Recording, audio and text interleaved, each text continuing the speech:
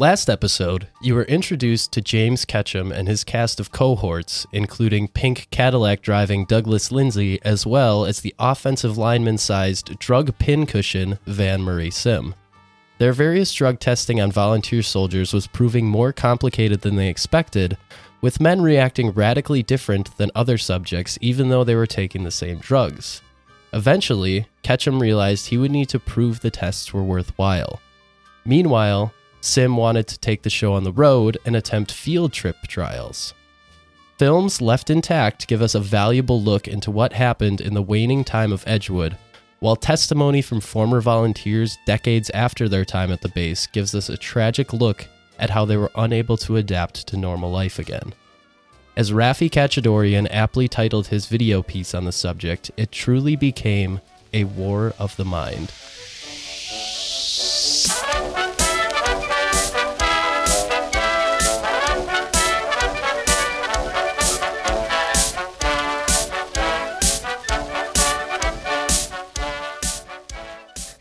I loved just the recap of the last episode because I totally forgot that this man was just like not inhaling, but just stabbing himself with drugs. Literally a pincushion. And then being just the largest man. And then another player just jumped out of windows and was a parachuter. It was a wild place to be. Especially a place that's just testing psychochemical drugs. And they put psychos in charge of all this. And they were like, nah, it'll be fine. Hello, everybody. Welcome back to the Gems of History podcast, and welcome if it is your first time. If it is your first time here, I'm your host, Jacob Shop, and I'm joined with Evan Roosh, as usual. Heyo.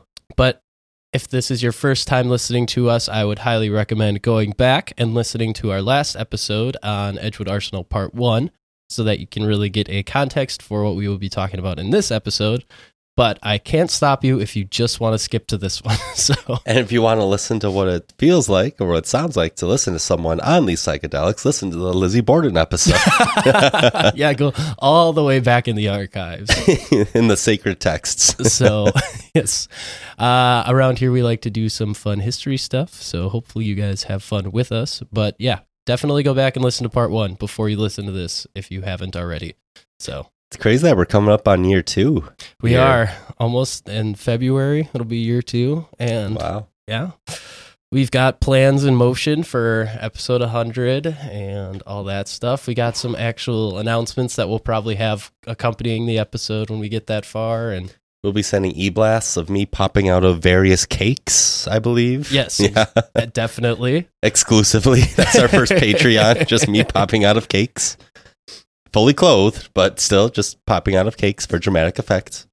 Yeah, we will get cartoonishly big cakes that Evan is going to pop out of, wearing a bib that says Gems of History. And then I'll shave my head and just have GOH on the back of it. That one is a you idea. We're writing checks we can't cash. That is an Evan idea. I do not sign off on that, but I won't stop him from doing it. Yeah, if anyone listening just knows how to bake ginormous cakes. Oh, we're going to actual cake. What do you think? I was just virtual cake? No, I was think thinking that's a weird we'd search. make a cardboard cutout of a cake that you pop out of, not an actual giant Honestly, cake. Can we just get a bunch of boxes, stack them up, and just write the word cake on it? Yes, that's what we will do to celebrate episode 100. But Evan, how are you? Also, sorry guys, I know we missed a week last week, but we kind of had, Evan specifically had a lot going on. So yeah, I won't get into too much of the details, but my girlfriend and I were involved in a car accident about a few weeks ago. We're both totally fine. No major injuries to report, but when you're going through that, you can't really do too much of a podcast. So definitely appreciate the listeners for letting us take a week off. And I mean, in the meantime, there was great content posted on our YouTube channel with Jacob doing the weekly YouTube shorts. So got to keep the content rolling. But yes, we were glad. Can't stop. Not even a car collision can stop the content machine that is the Gems of History podcast. But we're very glad that Evan and his girlfriend are both okay, and neither of them really sustained any major injuries, which is good. So yes, we are back so we can finish Edgewood for you guys. And then after this week, this will come out on Thanksgiving week if you guys celebrate Thanksgiving wherever you live. But we're going to be having something a little more relaxed for the episode after this, just so you guys are prepared for that. It's not going to be a full episode like research and stuff like that. We're going to do something a little different, see if you guys like it. So yeah, very conversational, just with some people that you know who have been on the show, just talking about some of their military service. A little bit more conversational and laid back, and I think we're looking forward to it. Yeah, but today we are finishing up on Edgewood Arsenal. As I mentioned in the intro read, we are going to be discussing the field trips that the Edgewood team took to do some overseas trials, as well as the impact statements that some of the volunteers had after the fact, which aren't as fun as episode 1 was. Do you think this is where they got the idea for Magic School Bus with Miss Frizzle? Probably, yeah. The field trips for the Edgewood experiments, very wacky. Miss Frizzle's classroom would just love to do like a Mad Minute or like just learn a paragraph in a history book, but no, they're just exploring the circulatory system of the human body. And they're 4. Miss Frizzle, I want to go home. Doesn't a kid die on the show? I'm pretty sure I don't know how someone wouldn't die on that show. Yeah. But anyways, so we're going to jump back in and we're going to go through we're going to go through how some of the people that got tested on outside of Edgewood Arsenal didn't really have a great time with it. So, as we discussed in the first episode, many of the volunteer subjects at Edgewood Arsenal were put through rigors of insane drug tests that obviously will mess with your mind when you're getting huge doses of LSD and other hallucinogens that are stronger than LSD. And it doesn't go well sometimes. And I did do the math right in the last episode. It was like 7 times stronger than a normal strong dosage today. So. I can't imagine what that times table looks like for you. It's just me with glasses on wearing a lab coat in my basement. It's like carry the 1 and wow, that's a lot of LSD. Taking shots of whiskey. Like, I think this is right. Taking shots of the original hallucinogenic. Yeah. So after first testing on animals, drugs like LSD, mescaline, and BZ were administered to the human subjects with no warning as to what they were being given. And while a majority of the tests were non-lethal and simply sent the men on trips of epic proportions, some of the tests were more dangerous. And in one case, it wasn't even the soldiers that ended up on the wrong end of a large drug dose. A man named Harold Blauer was a 42-year-old tennis professional who taught tennis at country clubs. After he had a bit of a struggle with depression, Harold was admitted to the New York State Psychiatric Institute. And Edgewood, specifically Van Marie Sim, was in contact with a man named Sidney Malitz, who was the head of the institute, and Sim had been sending him drugs to test on patients and volunteers. And notice how I said patients and volunteers, which meant that not everyone volunteered to be a part of these drug trials. Not everyone signed up for this. No. Quick question with that. You mentioned that he was the gentleman that you mentioned to start this, suffered from depression. Was he already exposed to LSD, or he was coming in to get treated for depression and the doctors were like, you want to trip balls? Exactly. So he was just a civilian that had, I want to say he checked himself into the institute because he was just kind of having a rough go of it. Sure. I don't know what exactly was going on that caused him to be in this depressed state, but yeah, he just wanted to try and get some help so that he could get over this depression he was suffering from. Man, that's so sad. He was actually making the efforts to get help and people failed him. Medicine failed him in a big way. Yep. Because Harold Blauer was unlucky enough to be one of the unwitting patients at the New York State Psychiatric Institute. The doctors, who had signed a secret contract with the Army, injected Harold with a catastrophic amount of mescaline. From a report Harold's daughter was given decades after his death, it was discovered that, quote, on January 8th, 1953, between 9:53 and 9:57 a.m., Harold was injected with 450 milligrams of substance EA-1298. According to the drug study notes, At 9:57, Harold became very restless and had to be restrained by the nurse. He began sweating profusely and flailing his arms wildly. At 10:01, he pulled up in bed, his body stiffened, his teeth clenched, and he began frothing at the mouth. Similar reactions continued for over an hour. Jeez. Harold was still talking and moving his legs randomly at 11:05. Finally, at about 1.5 hours after the injection had begun, Harold lapsed into a coma. He was pronounced dead at 12:15 p.m. End quote. I mean, that's just like medical, like malpractice. Yeah.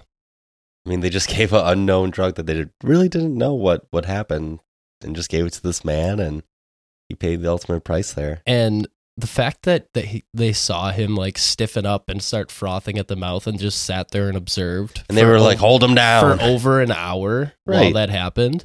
It's just, I don't know how that's not criminal to do, you know? The U.S. government, baby. And I mean, like you mentioned, the daughter didn't get money till decades later. Yeah, they that's didn't even when the court know, cases started. Yeah, they didn't even know about it for almost 20 years later. Mm-hmm. And just for context, he was given 450 milligrams. There's another patient, a female patient, that was given 150, and she was struggling with that much. Oh my gosh. So, I mean, you can assume that the female patient was likely smaller than he was, being an athlete and stuff, but that's a lot of a drug to give someone. It's a lot of drug. Yeah. It wasn't until 1987 that a judge awarded the Blower family $700,000 in a ruling that described Blower as a guinea pig whose medical records had been altered to disguise the actual cause of his death. In a testimony during the trial, one of the administering doctors admitted, quote, "We didn't know whether it was dog piss we was giving him," end quote. From an actual licensed doctor, from a medical professional. Who gave him the drug. Right. Yeah, so from 53 to 87, the family had no idea what had happened to their father to cause him to die in a mental hospital that he went to get help. Right. And the judge, it's kind of interesting that in today's monetary value, that $700,000 is $2.5 million. Yeah. Roughly. But I mean, you can't put a price on like a father's life, like a grandfather's life, a family member's life. And the government was like, just take this little lump sum. Hush and money. Yeah. And then please don't make a book about it's it. Pretty or much, a Hulu documentary about it. It's the same thing as Frank Olson, who we discussed in the MK Ultra series. Like, his family got $750,000. It's just money to tell them, like, sorry, but your dad's gone. That always just makes you think of the South Park commercial with BP. Yeah. It's like the BP, sorry. We're sorry. He's in front of like a fire. But Harold Blower was not the only one that Sim had been responsible for dosing without their knowledge. As we mentioned in the last episode, he would nonchalantly spike drinks. One man remembered seeing another volunteer up at night holding a hospital scale over his head, and luckily enough, wasn't crushed by it. Those things are heavy as heck. Yeah, the guy said, I woke up and saw a guy standing there not realizing that he was holding a hospital scale over his head. Oh my gosh. And so the guy was able to calm him down and be like, all right, put that down. Yeah. I'll take you back to bed.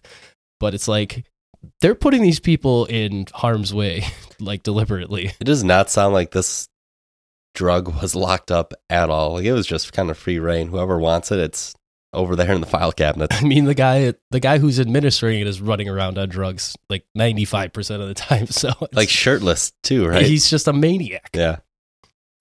Sim, however, saw the studies as promising, but the other doctors began to express their concerns. A son of a former doctor at Edgewood said that his father had sought out psychiatric counsel to deal with the oath that he took to follow orders versus his oath as a doctor of medicine. And quote that oath, to do no harm. Yeah, so that's a tough judgment call for someone who took the oath to protect and help people, and you're getting told to administer just huge amounts of drugs to these people. It's a gray area. The father of modern medicine actually didn't experience LSD, so how would he know? I don't think that works. Wait, it's an argument. That's not a loophole? But this applied to a lot of the other volunteer soldiers as well, because in the Army, it was drilled into you that you were to obey your superiors. So when these men were told not to ask questions about the tests they were taking part in, a lot of them followed that order. They would be threatened with court-martialing if they didn't do what they were told, but eventually, with the secret dosings going on around the base, a lot of the people on the base began to figure out what the drugs were that they were being given. And this was bad for Van Murray Sim, who thought that he needed his tests to be done on unsuspecting subjects to get the most genuine results. So this is what pushed him to ask for LSD tests to be moved off of the arsenal to break the ceiling that had been set at the base. So in his mind, he says, since everyone at the base now knows, because I keep giving everybody a bunch of acid by dosing the entire base's water supply. Oh my God. He's literally Scarecrow. I need to take this on the road. Pack up the RV. We're going on a road trip. One of the largest scale projects that the Army took part in around this time was called Operation Big City. It took place in the heart of New York, and a car in New York was equipped with a hidden exhaust pipe that set loose on the streets of Manhattan and spewed bacteria into the streets, while agents carrying briefcases containing motors spread the bacteria in subway tunnels. 10 years later, the agents returned and threw light bulbs containing the bacteria in front of trains and down ventilation shafts to see how far the bacteria would spread throughout the subway system. And these tests were, of course, kept secret. However, as with other Edgewood tests, Big City was faithfully video recorded. Yeah. So that's the only reason we know this happened. They literally told on themselves. Yeah. But I mean, to keep in mind, and we talked about this in episode 1, they were filming all this as part of, I guess, their own documentary to be like, we just discovered this whole new bioweapon, and here are the results. And or now, like, we just created super soldiers, and here are the results. And now it's just a testament to how stupid all of these tests were. It's like, we have government funding. We need to do something with it. Someone say something. There are no bad ideas. So you can see clips of this in the Bad Trip to Edgewood documentary. They show the car that was driving around in town and how they just administered the bacteria through the exhaust pipe and everything. It's insane. But Sim told Army intelligence that there was no irreversible change in the people that he had tested on at Edgewood, even though nobody was monitored long enough to figure out if there was long-term effects from these drugs. Shooting from the hip, that guy. He's just telling it like it isn't. In addition, Sim and his staff said the risks were low, that testing on someone who may have an unknown but significant medical problem may pose a risk. They just love a good lie. Underlying conditions, not a problem. By the end of his argument, the Army Intelligence Command agreed to allow him to do his tests and interrogations on one condition. The subjects could not be American, and the conditions had to be carefully controlled. So I guess 2 conditions. Yeah. But mainly that they couldn't be American.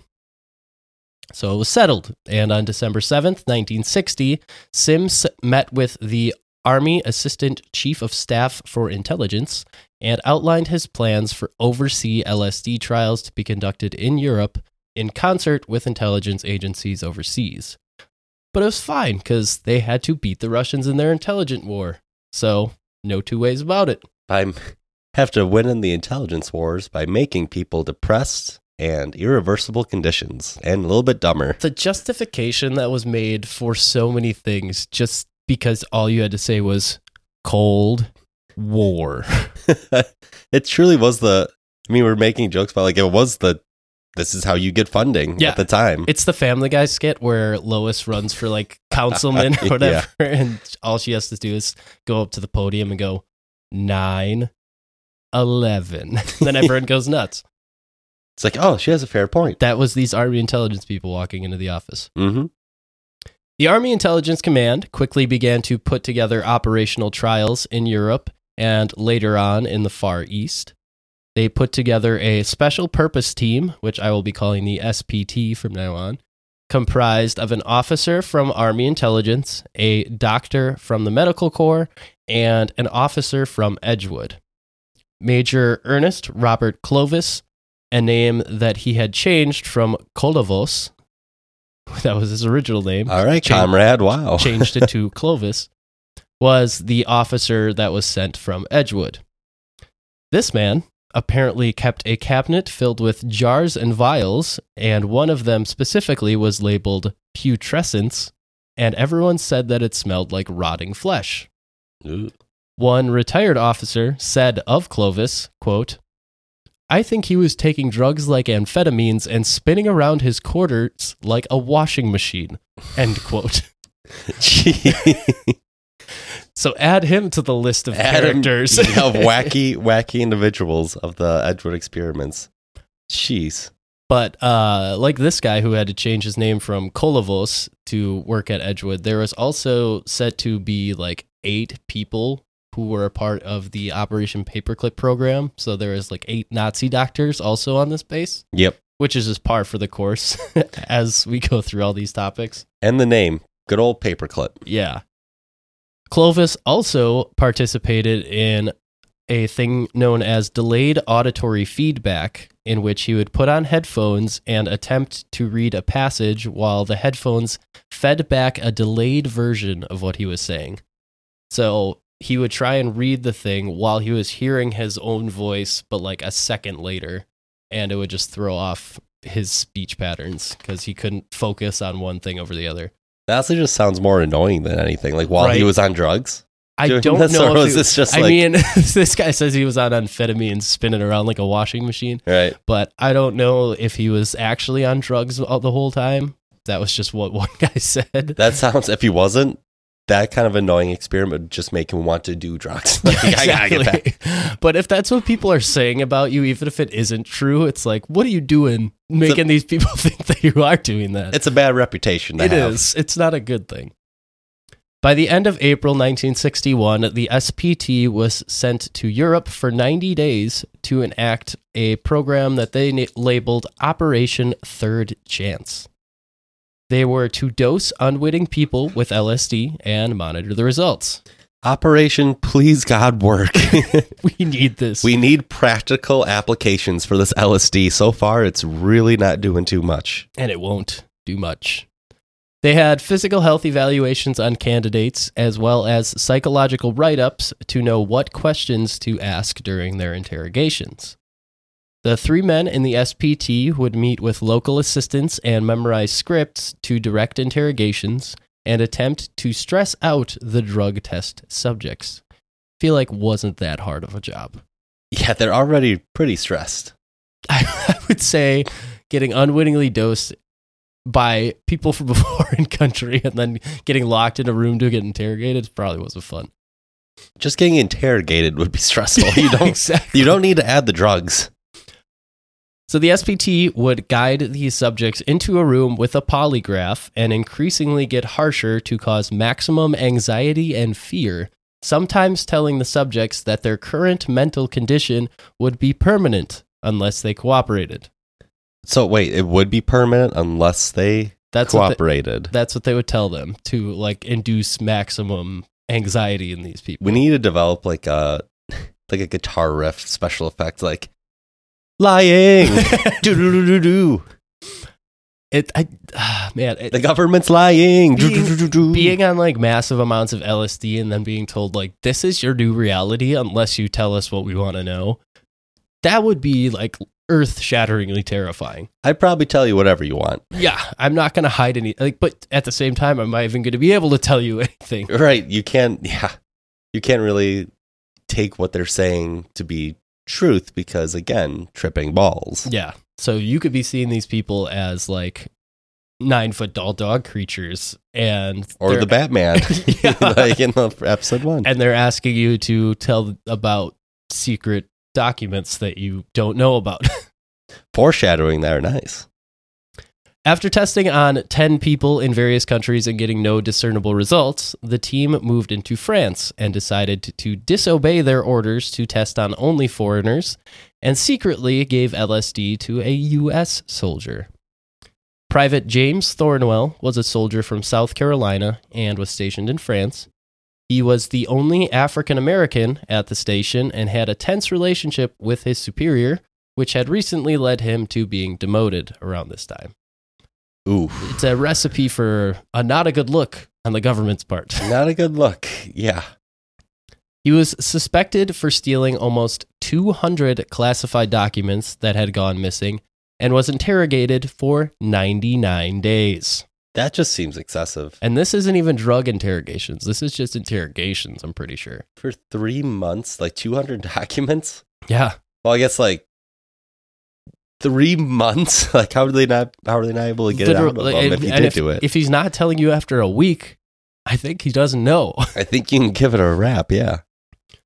Thornwell recalls being in a small room, being forced to stay awake for long periods of time without access to food, water, or a toilet. And his interrogators told him he would get his needs taken care of if he told them about the documents. But he didn't know about the documents. Yeah, it's a real pickle that you seem to be in when you ask someone to give you information and they don't have it. You would think that you would give up after they give you the correct information that they have no fucking idea. Especially after a week or so of just no sleep. But 99 days. 3 months. 3 months without drugs, and then they bring in the drugs. In that 3 months, Thornwell said he would be beaten and assaulted with racial slurs, all while his interrogators would tell him that they were protecting him from white soldiers trying to hunt him down and hurt him. Eventually, Thornwell accepted that he was losing his mind and went and took a dump on the interrogator's desk. My man. Talk about like the ultimate revenge. It's just like, I don't want to be here. I don't know what you guys want from me, so I'm just going to take a shit right on your desk. That is so... I mean, they also didn't give him a toilet, so it kind of... Exactly. That came right around. What do you want him to do? Right. He began to eventually play imaginary chess, spoke out an improvised novel, and admitted he didn't know who he was or where he was and was confused as to why all of this was happening to him. Wow. He just doesn't know that he's in a different continent. He doesn't even know what a continent is at that point. Yeah. That is just so sad. And I mean, I don't know if they were just interrogating him or if they were giving him drugs. The article wasn't super specific on that because there's an extension of this interrogation that comes up in a minute here. So I don't know if this was just thoroughly just torture interrogation and then eventually it just broke him. Mm-hmm. But either way, yeah, not knowing where you are or who you are, I don't ever want to be at that point mentally. No, whether it's old age that gets me or if I just happen to get, any LSD in my system. Does that sound like a fun time? I wonder if his improvised novel that he was speaking out was good, though. It was actually just bars. It was Charles Dickens quality. Eventually, Thornwell even admitted to taking the documents, but his stories had varied between his confessions. One time, he would say that he burnt the documents, while another time, he would say that he threw them into the river. Later, he said that these admissions were an attempt to end his torture. Don't blame him at all for that. No, not one bit.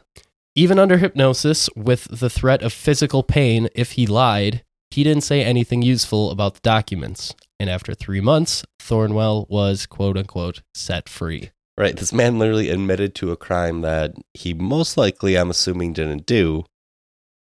And then he was let free. I mean, if you're hypnotizing this guy and telling him you will feel intense, like, needles all over your body, pain, if you don't tell us the truth, and then that actually happens when he lies, and he still doesn't tell you anything useful, I think you're just barking up the wrong tree. Yeah, give it a rest.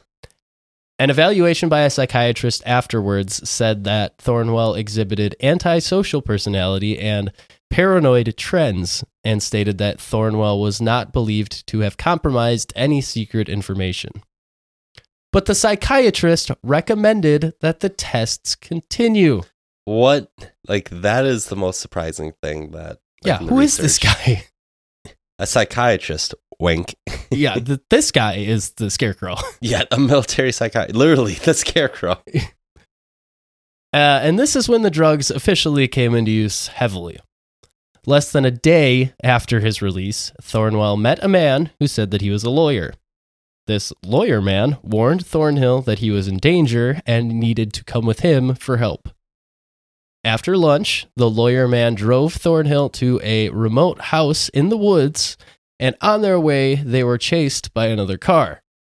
At this point, do you think they're just messing with him? Like, Oh, yeah. It's all a setup. Like, the people chasing them are probably like Van Murray Sim in a mask. I guarantee that he's dying laughing in that car chasing Oh, him yeah. because he's kind of a dick. Yeah. So it's all set up. But Thornhill was told that it was French assassins out to get them. But at this point, the drugs were kicking in, and the unfortunate soldier had absolutely no idea what was going on. Oh, man. It's like a Jason Bourne scene. It's a But literal... the guy, imagine Jason Bourne is taken against his will, and he's on LSD. I would still watch that movie. That would be a I'm not gonna lie. I'd still watch that. It would be very fun. He met another man who Thornhill said had green skin, and he met this man at the old house they were driving to, who once again started asking Thornhill about the documents. I realized I just called him Thornhill, but I'm pretty sure his name is Thornwell, so I apologize for getting that wrong. We'll let it slide this time. I wrote it as Thornwell in the first two paragraphs, and then as I went, I slowly transitioned into Thornhill. And Thornhill's an Australian band, so Well, probably where I got it I see from. where your mind was at. Yeah. Thornwell said that, quote, his head was full of the universe, meteorites were burning inside my head, stars shooting off, end quote. This is happening at an abandoned house in France. While he's getting yelled at by a man who he thinks has green skin. Yeah. And he just met a lawyer, and they were chased by a bunch of baguette-wielding assassins. A lawyer. A lawyer. He then became confused and said he felt intense pain. He said he described it as feeling as though he was seated 1 second, but then being violently crushed against the wall the next second. And he felt as though his body was coursing with electricity and his body was being stuck to the chair by a magnet. A lot of varying feelings. It's electric, that's for sure. But this is the second time. In the first episode, there was another guy that said that he felt like his body was coursing with electricity. So I guess that's a somewhat common thing that happens when you're tripping balls. They really are just trying to make superheroes. Like they're trying to make Static Shock by the sounds of it. They just throw him a garbage lid and see if he can See fly. what he can do. But he said that during this whole thing, he couldn't disobey his orders and stayed seated until he passed out. The next morning when he awoke, he was in the lawyer's car on his way back home. The man simply handed him a piece of fruit and then let him go. Here you go, kid. Here's an apple. Get out of here, ruffles his hair. Yeah. In later recountings of the experience, Thornwell said he felt as though his mind was being erased. And this kind of goes back to MKUltra as well, where they did the psychic driving, where they would try and erase a person's mind and then replace it with something else, which never worked. Crazy. Afterwards, he couldn't speak about the experience without breaking down in tears and refused to see people other than his doctor, sometimes for up to 6 months. Eventually, he was awarded $625,000, but couldn't escape the ghost of what had been done to him. And at age 46, former Private James Thornwell was found dead in a swimming pool. His wife suspected that he had a seizure, but he had never had a seizure before this. So, you can infer that something sketchy probably happened, whether it was just that he took his own life or something else, but just so hard. Like, I can't imagine moving on from something like that. Like, you sign up for the military, good for you. Like, everyone's super proud, like, around, like, your area, like, you're helping out the government, like, all that good stuff. And then the government decides to test you with LSD. And especially in his case, being the only African American in his... At the whole base. Yeah, in his base. And being singled out like that, and then just being berated with racial slurs in a time period where that was just what you had to deal with every day. Yeah, it's very sad. But the SPT saw the Thornwell case as a success. And some doctors even wanted to up the dosages after his testing. But Clovis was frustrated that he wasn't getting any meaningful science from the interrogations. Well, yeah, there's nothing meaningful to this guy just acting like there's meteorites in his head and that he can feel the universe in his body. Yeah. Again, it's not practical. I don't know what scientific scientific like calculations you can make by writing down he sees a man with green skin. Where does that get you? Yeah, I can't imagine that gets you anywhere. Clovis said the tests had no definitive conclusions and, quote, in most cases, the gain was considerably less than that, end quote. So he straight up admitted that this was useless. And millions of dollars spent throughout decades. But Clovis's only excuse to continue was because the Soviets were probably doing something similar. They had no evidence that they were, but they probably were. Interesting, considering we bought the world's supply of LSD. Yeah. And then threw it in Ketchum's office, apparently. For a little bit, yeah. So Clovis suggested returning to a lab setting, but the Army wanted to see if, quote, the Oriental reaction to LSD was different from the Caucasian reaction, end quote. That is, and I know Oriental, by far the most racist thing. I was just about to say, I know Oriental is like a questionable term to be using, but that was in the quote, so I kept it in there. I meant like for the Army to be like, no, I know, yeah. Let's see if these certain let's sects of take humans, it to Asia and see if it's different. we tried Europe. Let's go to the other coast. Let's see, we've done Americans. We've done Frenchmen. Check. We've done Germans. Check. Let's see if Asians are any different. Let's see if they have anything. Nothing's gone well so far. Yeah. Tests were set up in supposedly Hawaii, Korea, and Japan, with all information from these tests set to be shared between agencies. However, in August of 1962, the SPT was once again told that they were forbidden from testing on U.S. citizens after the Thornwell incident. They finally learned a little bit. Look at that. I mean, they didn't listen the first time, so I don't know if they're going to listen again. This time around, they're like, again, like, yeah, we definitely won't test this on American citizens. Wink. Wink. And then the guy, like the government official's like, no, for real, like we mean it this time. We're 100% serious here. It's like, we won't. Nah, we won't do it. A wink. These tests that took place in the Far East were even more intense with increased dosages of the drugs. And the exact countries that these took place in are not known. They were never disclosed. So much for sharing information. Yeah. These test subjects were said to go catatonic and not even be able to speak. And when the drug wore off enough for them to attempt to speak, they would be seated immediately in an interrogation chair. So once you form even anything resembling a sentence, you're getting interrogated immediately. I'm just picturing the episode of SpongeBob now, where he's like, what color's my underwear? But when they got seated in the interrogation chair, the subjects' heads would constantly fall onto the tables. They couldn't answer the questions, and one man even used his barely recognizable speech to ask for death to end his torment. Oh my God. Not good. Even then, the SPT opted to increase the dosages by 50%. Jeez. The subject then remained mute for 8 hours, collapsed into the interrogation chair, and was moved to a bed and attempted to vomit. 50% higher dosage. Yeah, and the guys already weren't able to speak. And imagine remaining, you have so many drugs in your system, you literally spend a work shift's amount of time not being able to talk.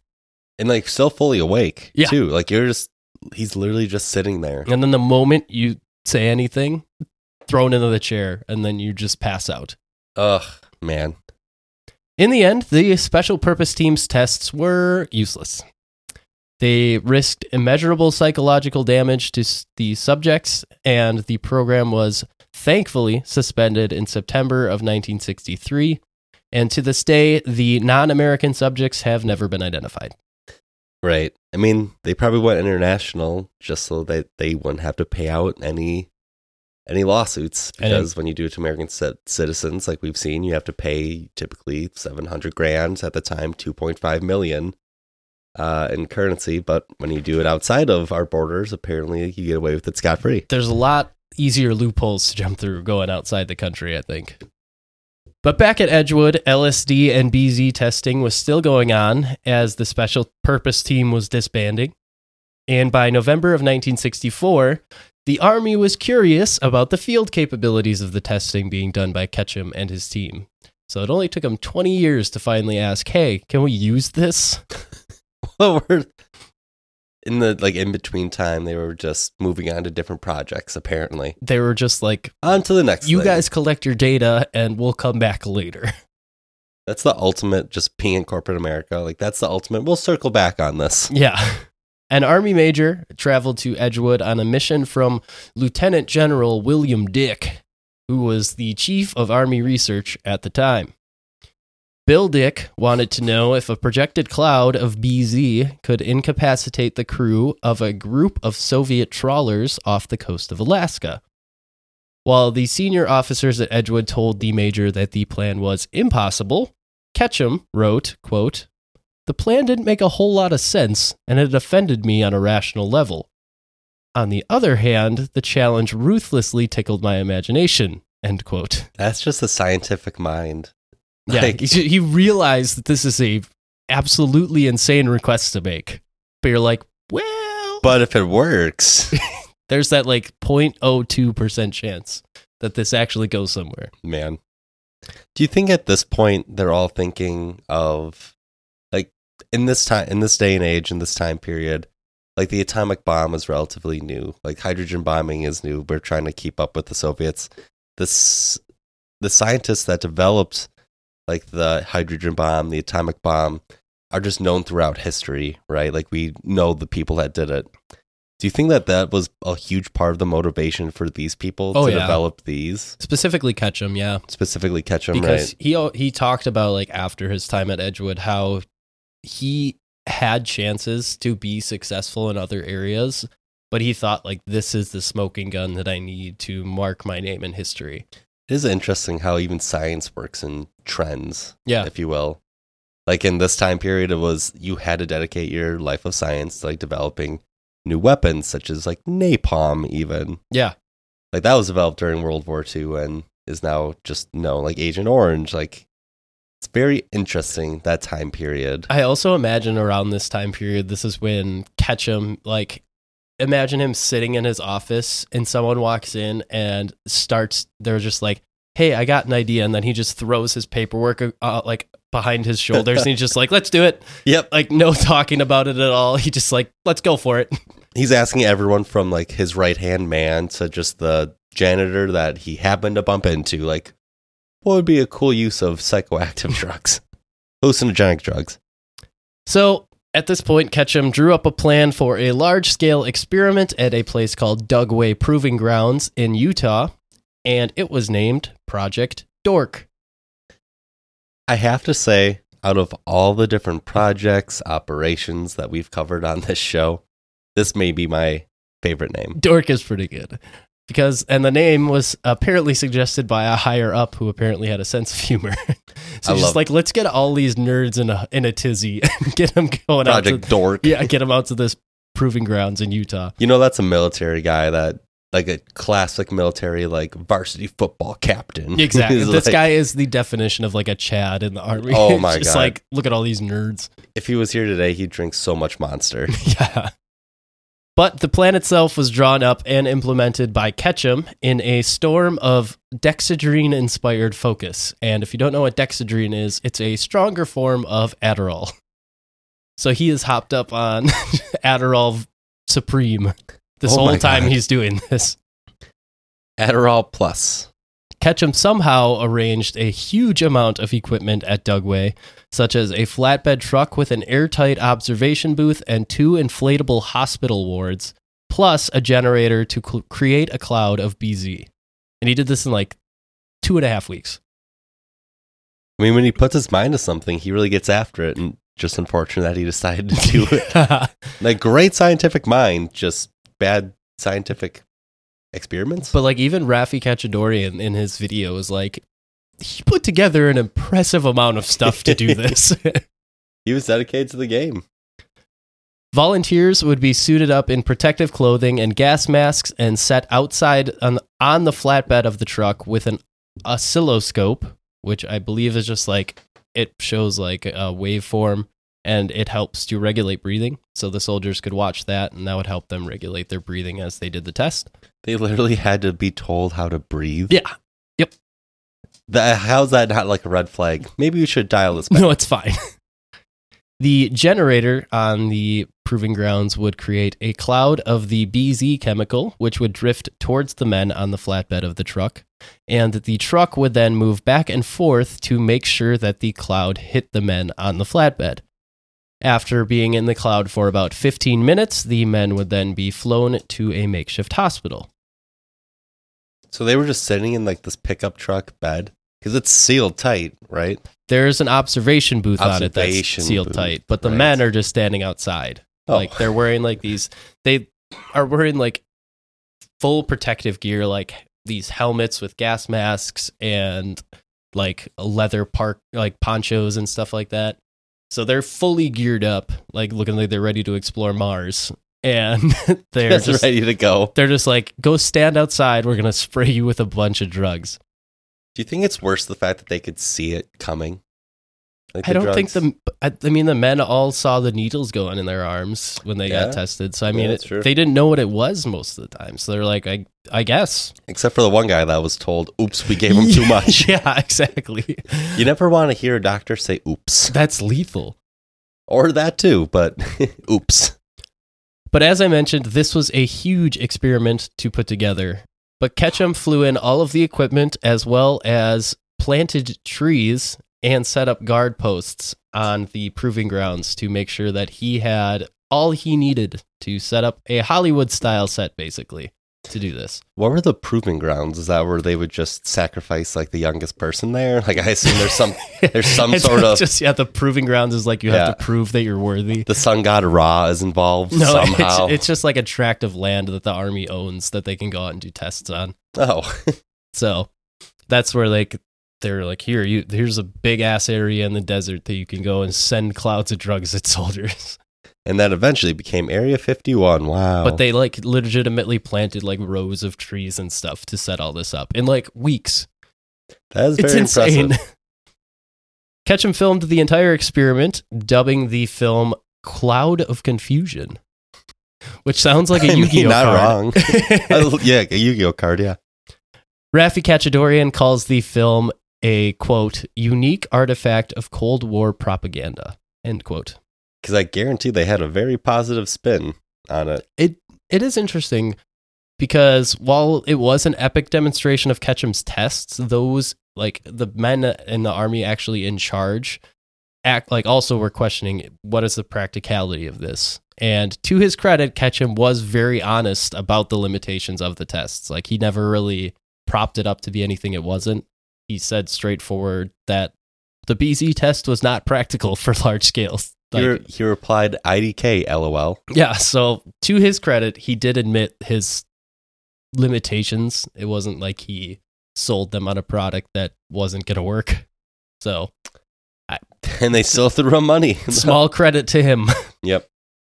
The reason that these tests would not work for large scale is because just to drug 8 men that were being moved to be in the cloud of the drug supply pretty much ran out, and the test had to be run before dawn, the temperature had to be just right, and of course wind would create issues blowing the cloud. Especially because this whole purpose was to be used on Soviets like off the coast of Alaska, correct? Yeah. Which that sea is just so unpredictable. Yeah, and it's cold. And it's so freezing, like the temperature difference is going to make it like move erratically. So trying to blow a massive cloud of BZ across the ocean to get the Soviets would be impossible. Like, do they forget how gases work? Like, once it's released out of a canister, it just kind of goes everywhere. I don't understand how. This is why I said like Ketchum had to have just thrown his paperwork and been like, let's do it, because it's like if he would have been told exactly what he needed to do and then had to set all of this up and then just be told like, this is not going to work. Right. Like, I make things pretty for a lifestyle, for a career, but I even know that this won't work. It's dumb. After the failure of Project Dork, Ketchum proposed a simulated battle scenario with soldiers engaged in a field while a cloud of psychochemical drugs drifted around them. That honestly sounds so scary. Imagine you're paintballing, then all of a sudden you see the devil itself. Exactly. Be terrifying. He said that this was the only way to truly test the program, or else it had no point. And he got to this conclusion how many years after it was started? Yeah, after 20 years of testing. His proposal was rejected, and he left Edgewood for a time. And while he was gone, the tests had become even more unregulated than before, somehow. Someone from the arsenal had kept Ketchum in the loop, and once Ketchum's second marriage fell apart, he moved into a hotel and then was eventually asked to return to Edgewood. So he got a pity hire to come back. Yeah, pretty much. This man's down on his luck. Let's him go down with the other ship as well. He went back to Edgewood in 1968, and the doctors there were less willing to listen and became more and more rebellious against his orders. Many of these doctors had misgivings about their work, and one of the psychiatrists, whose name was George Lieb, talked of a volunteer who breezed through a 48-hour drug test at the base, but then, upon leaving the base, drove into the back of a truck and killed himself. Oh my God. Lieb stated, quote, "I felt I had not done everything I could, but I certainly had done everything that I was allowed to do." End quote. Sheesh. So that just shows that these doctors there are doing the extent of what they can do, and even they realize, like, this isn't good. Right, and the kill count is starting to creep up there. Just for like total deaths involved with this project, both patients and volunteers and like scientists. Yeah, exactly. By 1969, Ketchum said he was living a godless life and realized that his tests were useless. He literally said, like, I was smoking dope and having sex every night. All right, I'm calling bullshit on the having sex part. He's living in a hotel. His second marriage just fell apart. He's like, I am swinging it. There's no way. He threw the having sex part in just as there's no way. However, he's the friend that says that he has a girlfriend at another school. he's who's that basketball player that's like, I slept with 20,000 women. Probably Dennis Rodman. Yeah, it's just like, okay, to do that, starting at age 15, you would have had to slept with like 25 women every day. Yeah, like, all right, guy. Tone it down. However, Ketchum did suggest some tests aside from chemical weapons, such as marijuana use for therapeutic situations, which I believe now is a good thing. Right, that's the one that stuck. Exactly. I also think that it is in the process of sticking. Yeah, I also think that psychedelics now are a good thing to use for mental health on people who struggle with it. Microdosing has been proven to be significantly helpful. So. Oh, right. Yeah. But things slowly began to look like they were not going to continue for Ketchum at Edgewood. In November of 1969, the Nixon administration said that the U.S. would not offensively use the 49 tons of BZ that it had stockpiled. And this is when the official war on drugs started, right? Yeah. Nixon started that, or did... No, I think that was Reagan. That was Reagan? I think it was Reagan, yeah. Gotcha. At this point, Ketchum asked to be demoted, and he began to study in order to practice psychiatry. He later took a position to help with substance abuse programs in Houston, which is ironic. Yeah, that kind of came full circle. Yep. But it is interesting that he took it upon himself to ask, I don't want to do this anymore. I just want to practice something that might actually be beneficial. Right. The one point that we'll give him is that he did try to, I guess, in a way, help. And kind of right his wrongs. Yeah, we'll talk about it at the end. Like, I will give Ketchum credit that he was very open and honest pretty much this entire time with like how the tests were actually going and stuff like that, while he wasn't very open about what drugs he was giving to soldiers. But I mean, in the end, I don't know if that balances the scales. So yeah. The next 4 years saw Edgewood... Literally 49 tons of LSD on one of those scales. Yeah. The next 4 years saw Edgewood in trouble.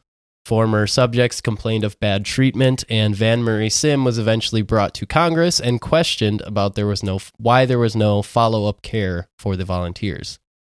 The Edgewood labs were eventually sealed, all of the documents were seized, and the volunteers still on the base were forced out within hours. Sim went on to lie in front of the media, and the Army then launched its own investigation. During this investigation, abundant abuses of power were discovered, as well as, quote, diluting and in some cases negating the intent of the policy of informed consent, end quote. Diluting. That's a spin. Or negating. Yeah, they just had to put in diluting just so it's not completely negating. In addition, the experiments had failed to collect data to determine long-term effects of the drugs on volunteers. Sorry, I didn't mean to interrupt, but out of curiosity, do we know what was the media saying about when it was discovered? What was the media saying? A lot of it was kind of just kept to the halls of Congress, I think. Sure. It wasn't as big of a media frenzy as I think it would be made out into later on. And I think a lot of that is just because a lot of these documents that were seized probably were still classified for a while. So it's not like the media could really grab any physical evidence to go on. Right. Interesting. In 1980, 5 years after the program was shut down, the Army published a study that stated 16% of LSD volunteers suffered from psychological problems. A later study showed that a good number of subjects had been hospitalized for nervous system or sense organ disorders. So hear, taste, touch, sight. Yeah.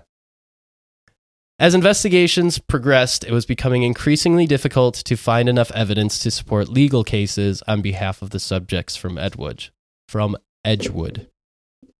Despite the fact that Edgewood required that the men have follow-up exams to determine long-term effects, out of the 3,500 men subjected to psychochemical tests, only 220 men were re-examined. Jeez. Less than 10%. Less than 10.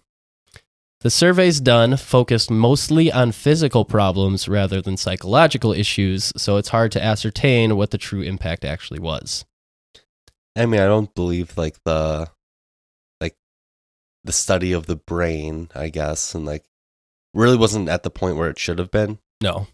Depression really wasn't that much of a... I mean, lobotomies were still somewhat regularly practiced at this point. The science in itself was relatively new. Why else would they check for anything other than physical? Yeah. I mean, we still don't really know anything about the brain. We don't know anything about the brain. Kind of insane. Yeah. However, a follow-up report from the Army showed that 24% of the men who were re-examined reported long-term adverse psychological effects. In addition, the legal cases brought by half a dozen former subjects were outrightly dismissed due to the Ferris Doctrine, which grants the Army immunity from any claims filed against it by its own soldiers, which is very convenient. We need to do an episode about just the most wild court cases or lack of court cases. Yeah, honestly. Because that is just who signed that into law. It's so it gives them a hall pass to do whatever they want. That is dumb. However, in the 90s, many of the volunteers began to find each other and collected documents to support their case and sent it to a San Francisco law firm. And this is kind of cool because it was the dawn of the internet, and these people were like, I went on the internet and I saw other people talking about the same thing that I was going through. In a chat room. Yeah. Too. It was not near, there was no Twitter. It was literally a guerrilla campaign through the internet to get a claim in front of Congress.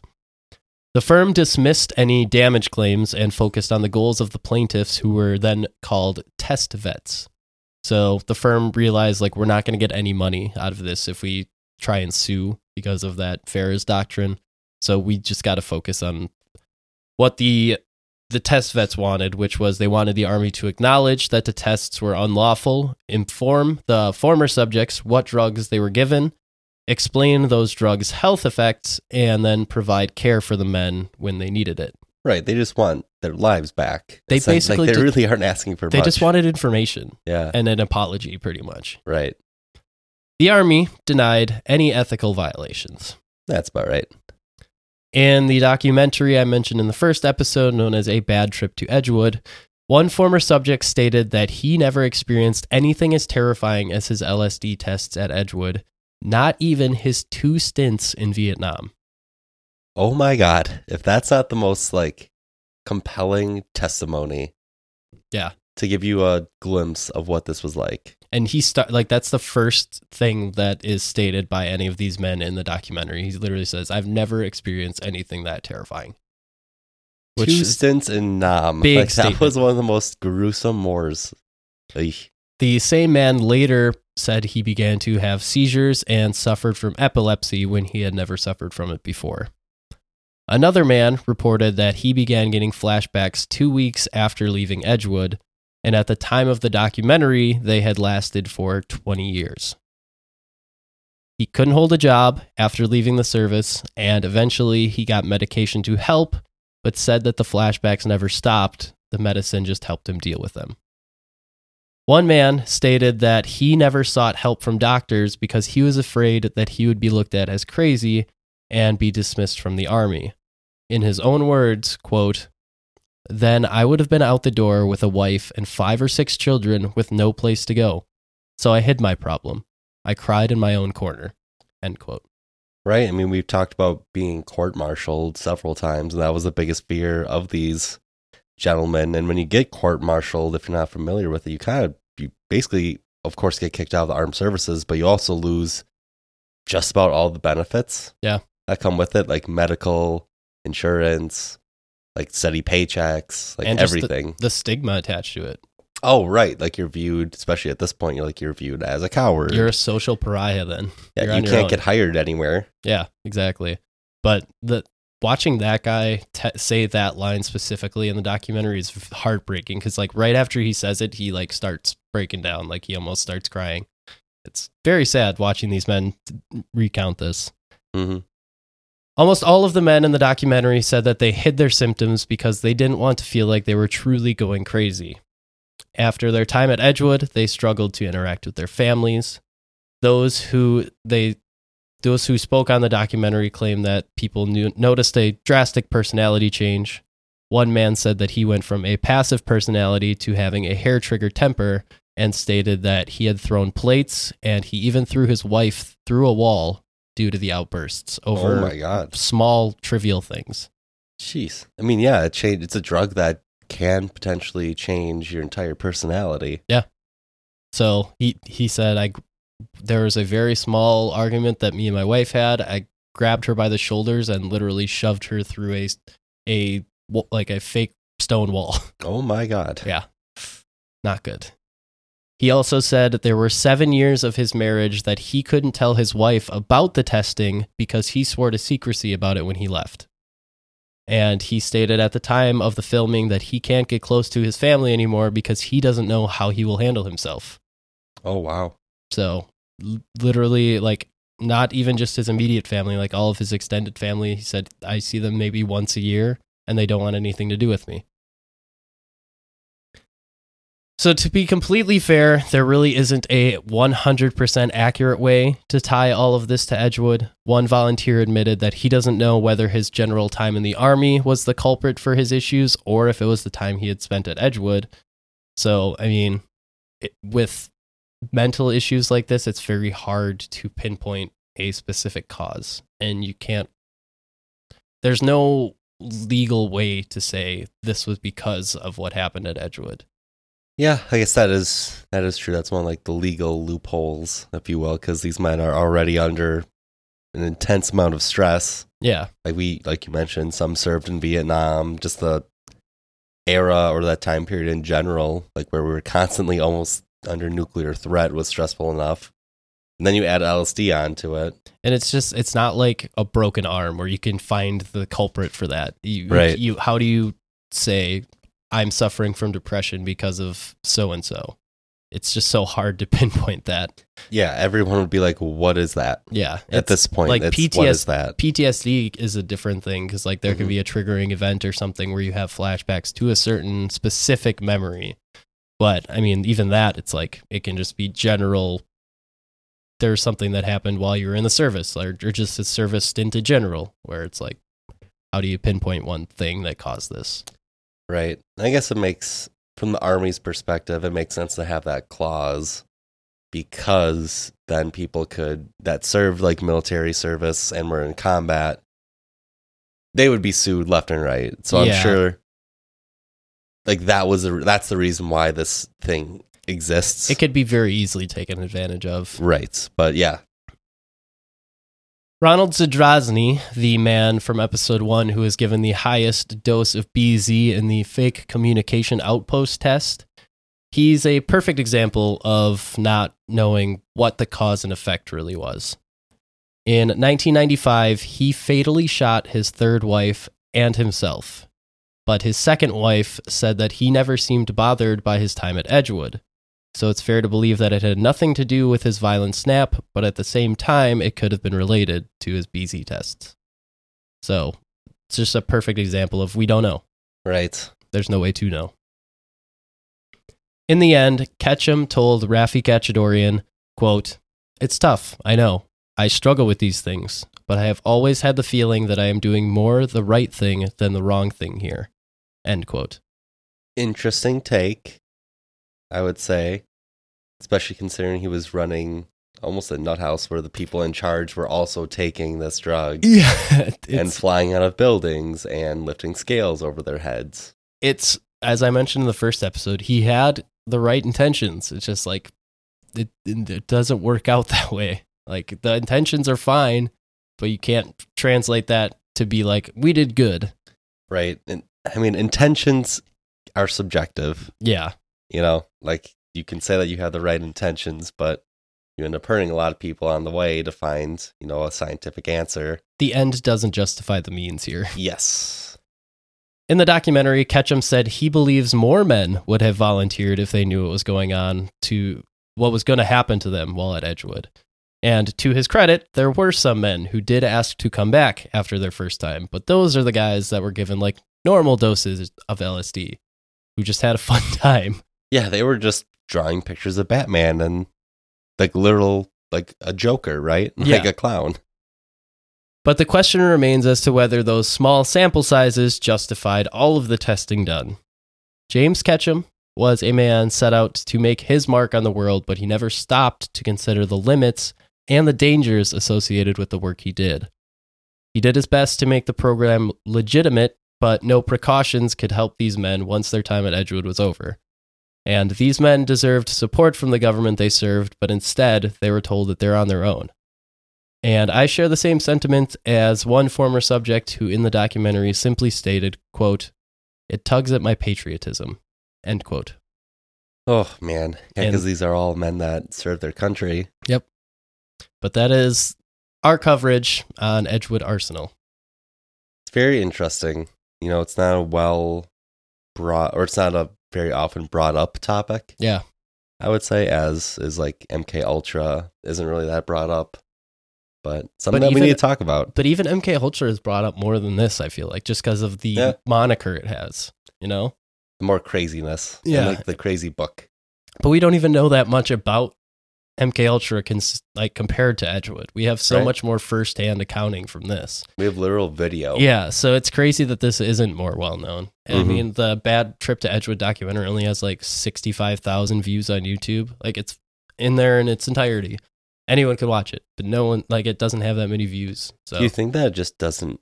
Well, it's just interesting that, like, for example, there's a new murder mystery documentary, new serial killer documentary, like every week, gets millions of views, but people just don't seem to be interested in these types of stories as much as Yeah, a random man, you know, murdering and butchering people. I wonder if it is something to do with the fact that it is related to the armed services, where it's like people have an Yeah. idea of what they want the armed services to be and to stand for, and hearing stories like this kind of tarnishes that for them. It's like an ignorance is bliss type Yeah, situation. and especially because I mean, next week we're gonna have 2 veterans on the show with us, so Right. it's like there are so many veterans that have an idea of what the service was like for them. So a lot of them may just not want to have to hear about more things that either they disagree with that they did, or that like they don't want to hear something that's gonna shatter this image they have of the armed services. You know, yeah, I don't know totally if get that's that. true or not. I mean, I'm just saying. I'm just saying words. We're just kind of spitballing here, But as we usually do at the I end think of these that is an episodes. interesting thing you bring up, though, that this is like it's a different reception than like, oh, this guy went out and murdered a bunch of people, you know? Right. And plus, like, there's been multiple court cases about this actual topic. Like, it went to the Supreme Court, right? Yeah. And this just doesn't about, like, a Supreme Court case about how the U.S. Army drugged and overdosed not only American citizens, but also, I mean, for being quite frankly, I can't imagine the people in Asia that were subjected to this were treated very well. No. Especially with the, I guess, where America's head was at to people of Asian heritage at the time, considering Vietnam was happening. Yeah, and just the panic for the Japanese during World War II. Right. Like, that probably didn't fade away completely by this time. So, right. So we're talking, I'm speculating here, of course, but we're probably talking a rather high kill count for what should just be psychedelic testing and, like, trips. Yeah, and like I said, it's completely fair to say, like, I can't tie this directly back to Edgewood. So that's the way that they got off with it. Yeah. So, but I hope you guys listening enjoyed this coverage of Edgewood and getting a little insight into something that isn't as well known. And I think it is important to talk about because, I mean, you think about nowadays, a lot of soldiers struggle with PTSD when they come back from the service, especially those that serve on the front lines. So, and those guys deserve to be taken care of as well. Like, we're not saying these people deserve to be taken care of any more than anyone else. It's just that I think as a whole, need to do a better job of taking care of these men and women who serve our country, who come back with issues that need to be taken care of. And sometimes those people can't take care of them on their own. So something that everyone deserves a chance to live a normal life, even after something that is traumatic. So yeah, spot on. But yeah, that's all we got on Edgewood. Everyone at home, please go and rate and review the podcast. We haven't asked you guys to do that in a while. Oh, yeah. So if you guys could do that, it does help us out a lot. But if you guys want to continue the conversation with us, you can find us in various places on the social media interwebs. Evan, you want to tell those people where they can find us? Yes, you can find us on Twitter at gems_history. And then on Twitter, you can find Jacob at Jacob from Wisco, and then myself at whatevskis. And then on Instagram, YouTube, and TikTok, you can find us at Gems of History Podcast.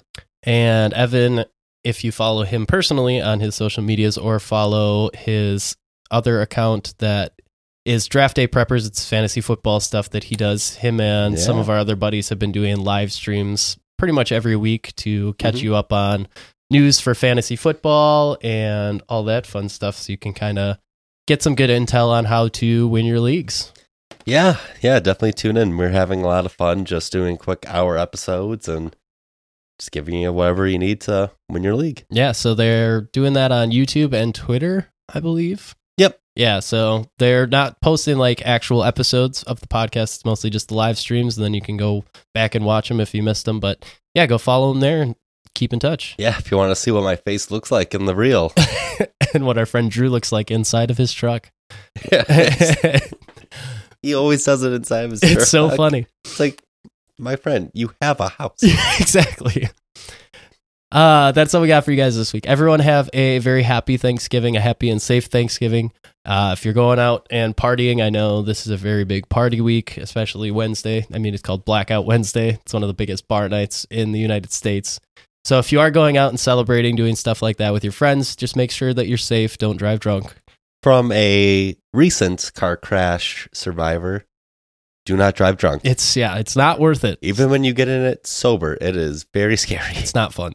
So yeah, just make sure you're having fun and being safe about it. But everyone, make sure that you tell the people in your life that you love that you are thankful for them. And we are all thankful. We here are thankful for all of you at home for listening to us and all of the support you guys have shown us along the way. And we will talk to you guys soon. We love you all.